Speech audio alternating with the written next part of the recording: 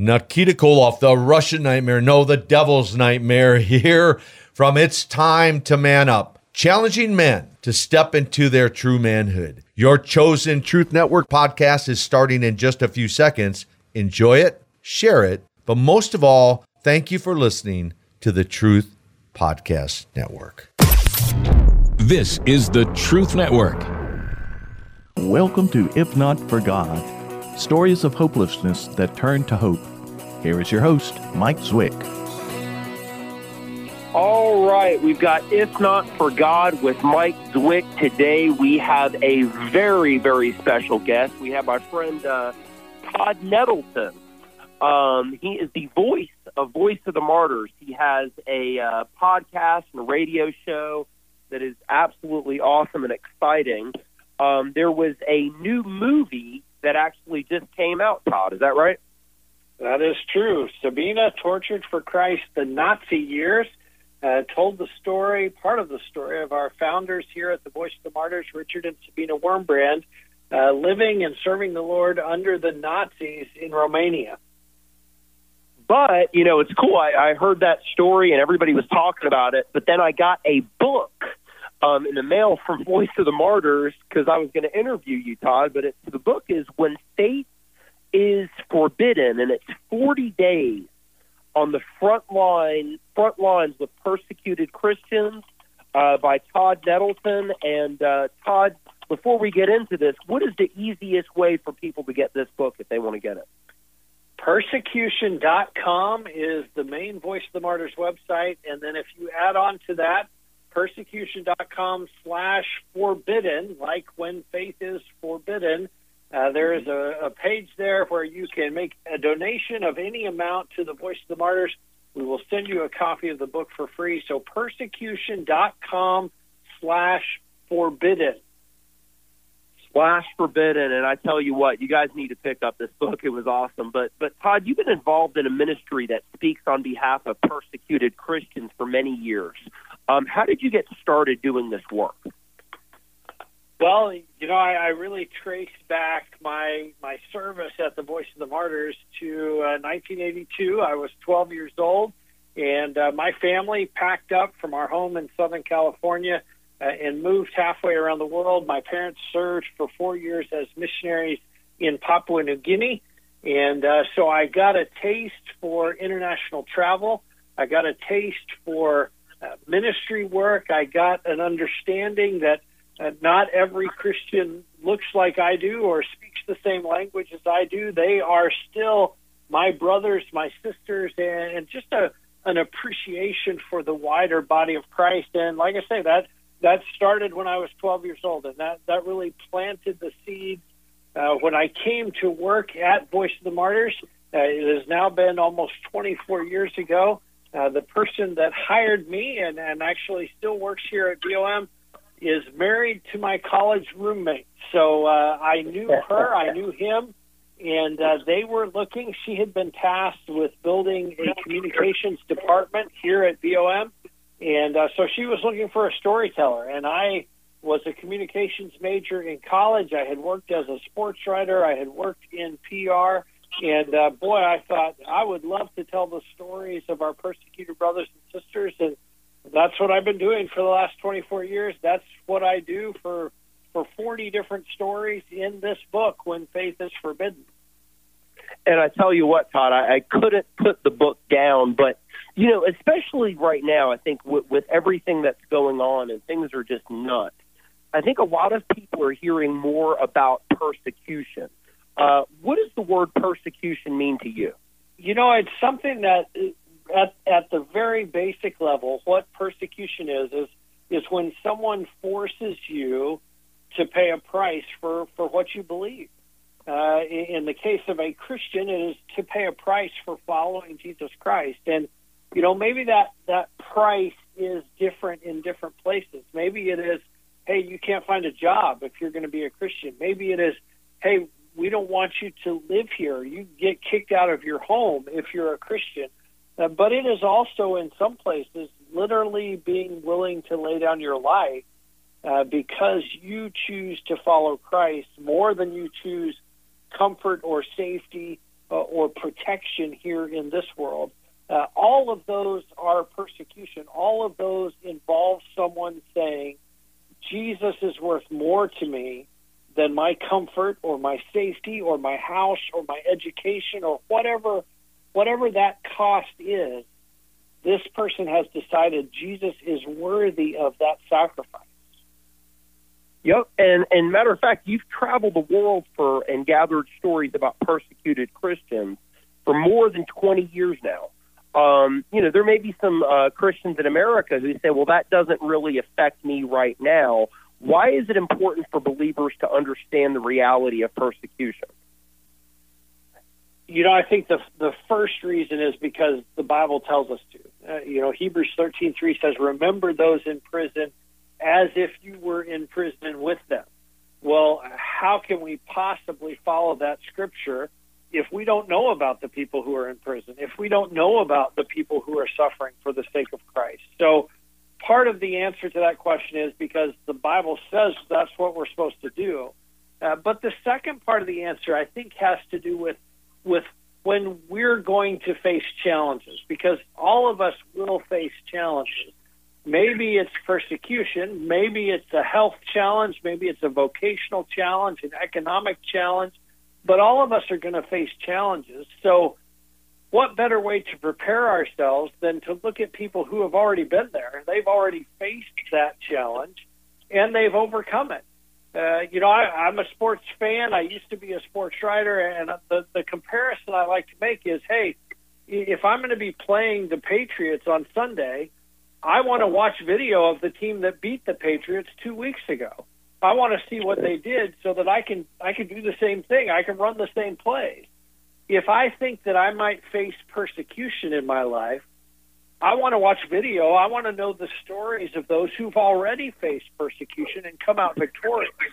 That's the power of these stories, to prepare us for the challenges that we will endure in our own lives.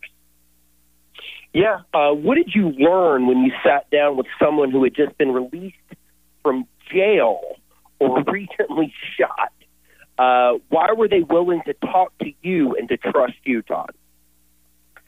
Well, the great thing about my role here at Voice of the Martyrs is usually by the time I go and meet with somebody, they already know some of our other staff, our international ministry staff that are active in the more than 70 countries where Christians are persecuted.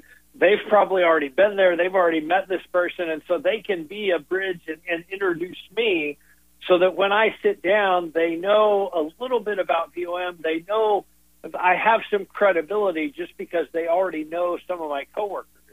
But the other thing that plays into this is oftentimes they see the opportunity to suffer for Christ as a gift that has been given to them. And they want to share that gift, not to puff themselves up or to say, hey, look at me, I'm such a hero, but to glorify God. Look, I was in prison all these years, and God sustained me. God was with me. Look, these people killed my spouse because of their faith in Christ, but God has enabled me to forgive them. He's enabled me to love even my enemies, even the people who persecuted me. They want to tell those stories because they want to offer glory to God in the midst of that suffering.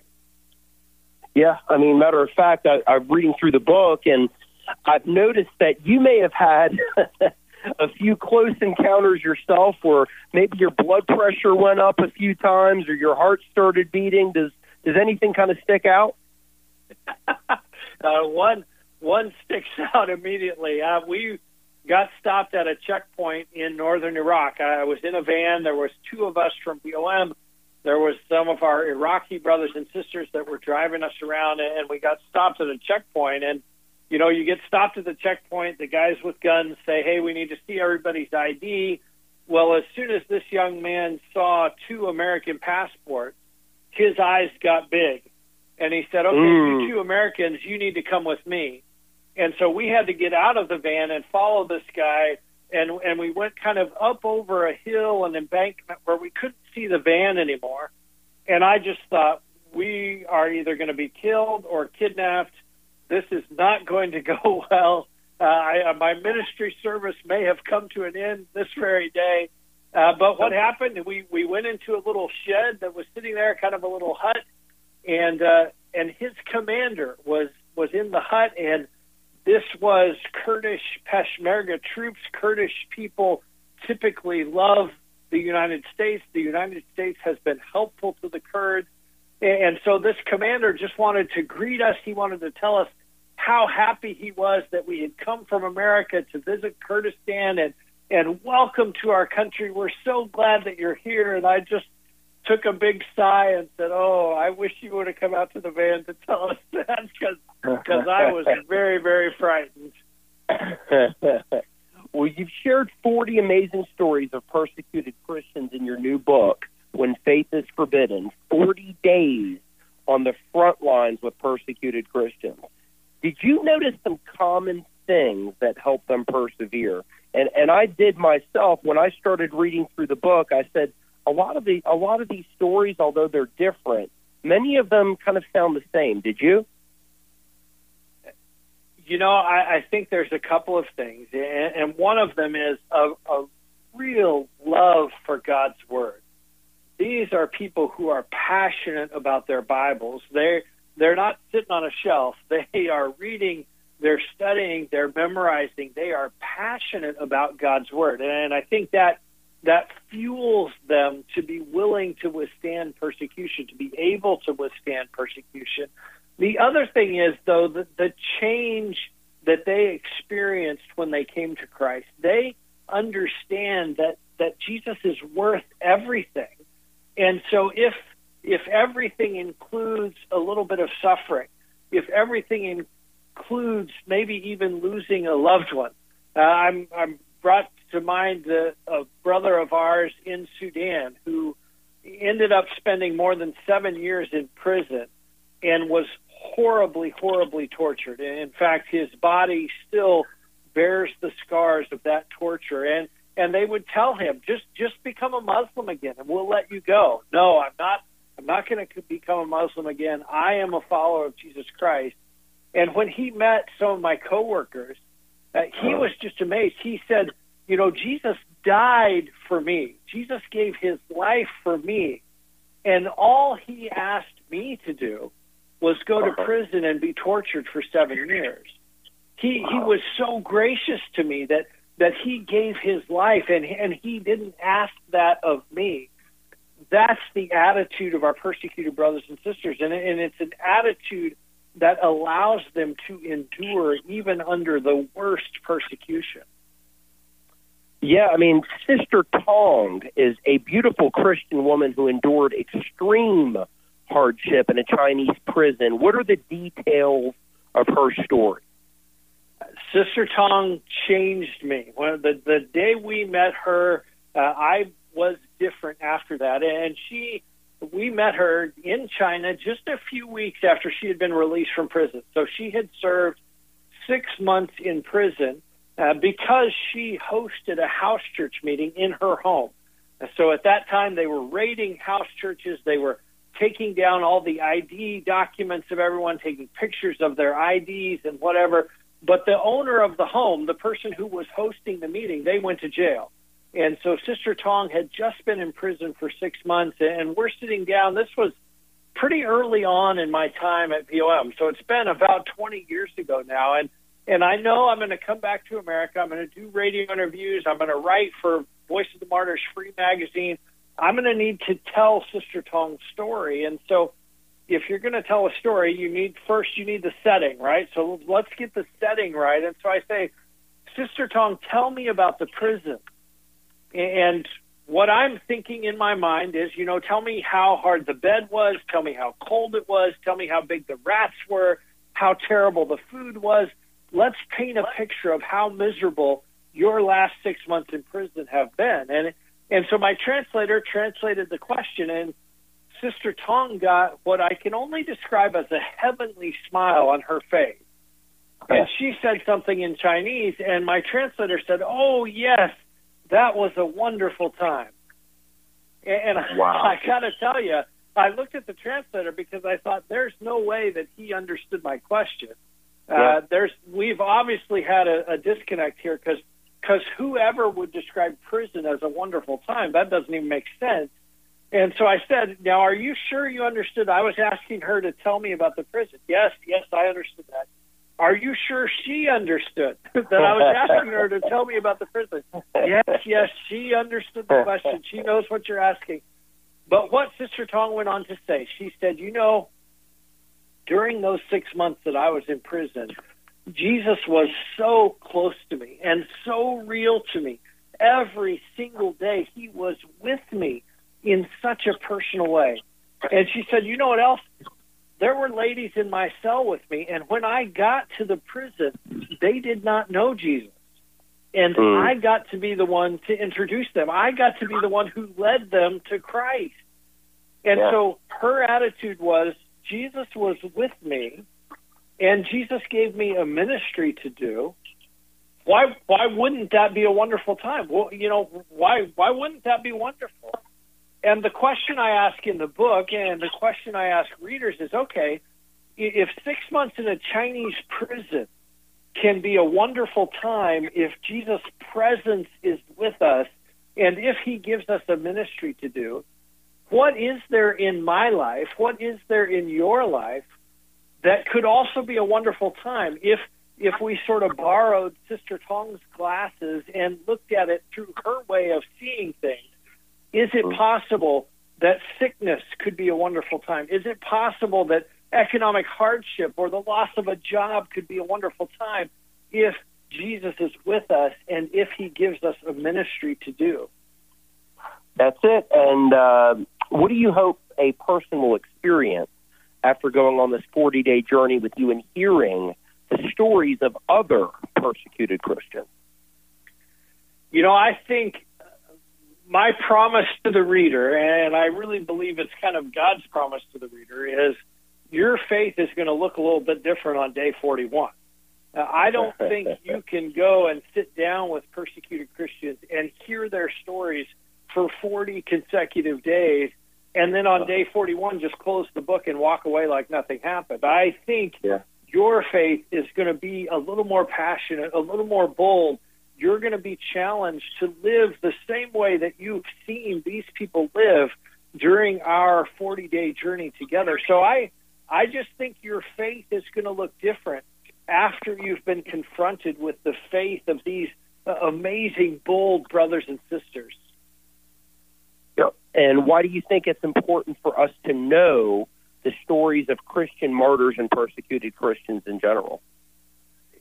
Again, I think part of it is because the Bible tells us to. The Bible calls us to be in the fellowship of Christ's suffering. So we need to be connected to the parts of the body of Christ that are suffering. The Bible says when one part of the body suffers, we're all supposed to feel that pain. Well, how can we possibly do that if we don't even know about them, if we don't have any connection to them? So that is a part of it. But the second part is to encourage and increase our own faith. As we see these brothers and sisters living boldly, as we see them serving the Lord, even when it costs them everything, we are challenged to serve the Lord the same way. And I think every story leads to a question of, okay, what would I do in that situation? What would I do if the gun was pointed at me? What would I do if I was about to get kicked out of my house? How would I respond to that? And I think that's a great question for us to ask, because two things happen when we ask that. We have to kind of honestly say, boy, I hope I know what I would do, but wow, I'm not sure that would happen. And so we are forced to dive into the scriptures and see what the scriptures say about persecution and about enduring. And we're forced to go to the Lord and say, Lord, I know what the right answer is. I know what I want to say I would do. Help me to be bold. Help me to be strong so that I truly can say, hey, I don't care if you point a gun at me. I don't care if you kick me out of my house. Jesus is worth more to me than my house. He's worth more to me than my safety. I am a follower of Christ no matter what anybody says or does to me. That's it. Is persecution on the rise? And where are the world's most dangerous places for Christians? Persecution is certainly on the rise, and I think there's two sides to that coin.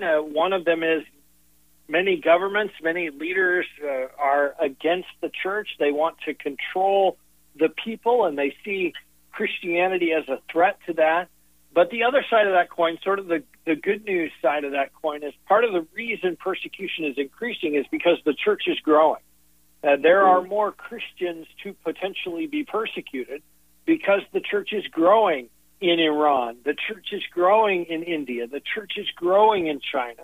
And so there are more potential targets for persecution. When you talk about the worst places or the hardest places to be a Christian, I certainly would think of North Korea as probably the most closed country on earth. But certainly there is intense persecution in China. We've seen a dramatic increase in persecution in China over the last 5 years. I think of India. I think of the radical Hindu nationalist movement in India that says if you're Indian, you should be a Hindu. And if you're not, you should go find someplace else to live. And so Christians are targeted there. I think of many places in the Middle East. I think of Iran. I think of next door in Afghanistan, now that the Taliban is in control there. Lots of places. And then the other places I would mention are in Africa, Nigeria, northern Nigeria in particular, but also Ethiopia, also Eritrea, places that maybe we don't think of as top persecutors, but places where so many of our brothers and sisters are suffering for the name of Christ.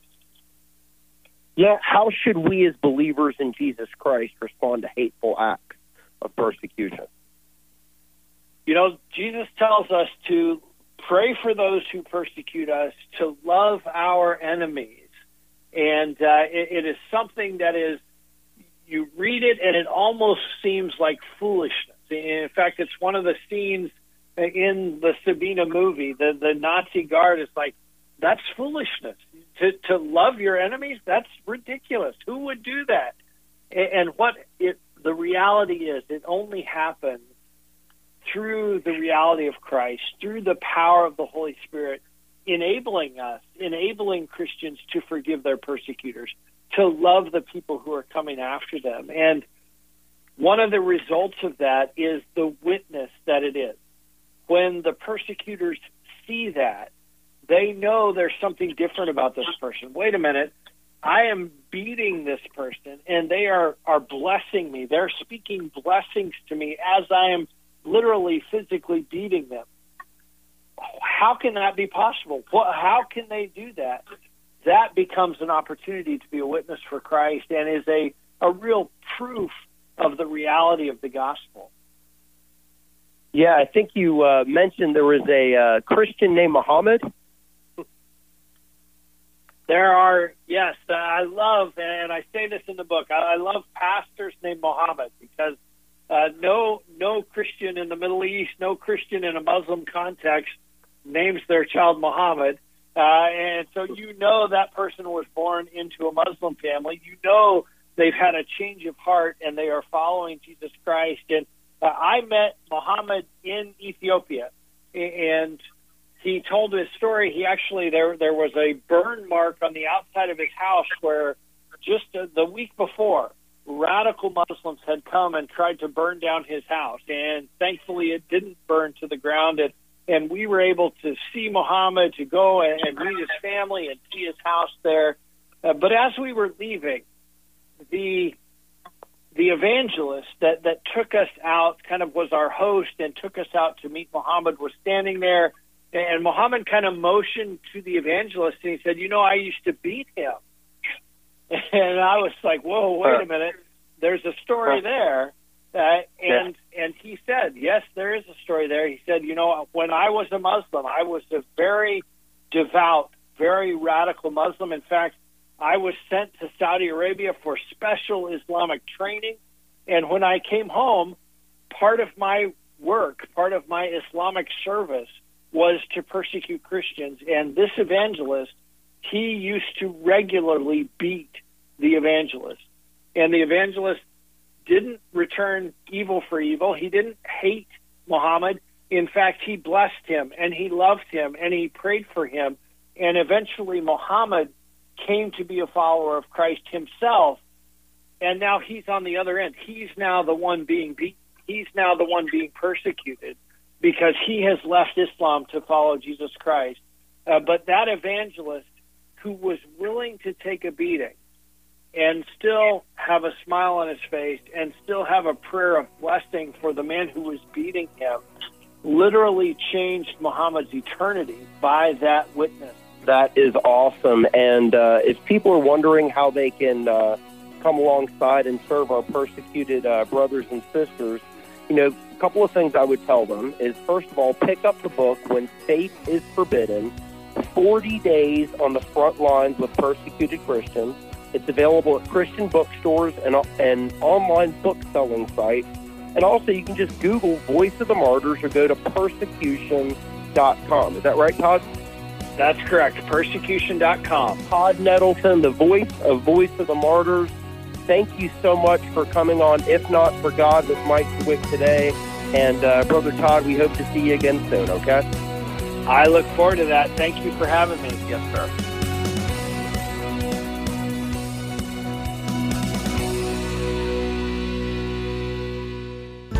The pandemic has reminded us how fragile and unpredictable life is. Have you thought about your loved ones and their financial security if the unexpected happens? Plan for the future with PRCUA Life. Since 1873, the Polish Roman Catholic Union of America has been protecting its members and their families financially. Join PRCUA Life today and take advantage of affordable life insurance plans, competitive annuity rates, and additional member benefits. You can even lower your income tax bill and boost your retirement income by opening a new PRCUA Life annuity or transferring your existing account. Earn up to 3.75 APY with a 1-year guarantee and $500 minimum deposit. Visit prcua.org or call your local PRCUA representative at 336-776-7456. PRCUA Life, protecting life through all its stages. This is the Truth Network.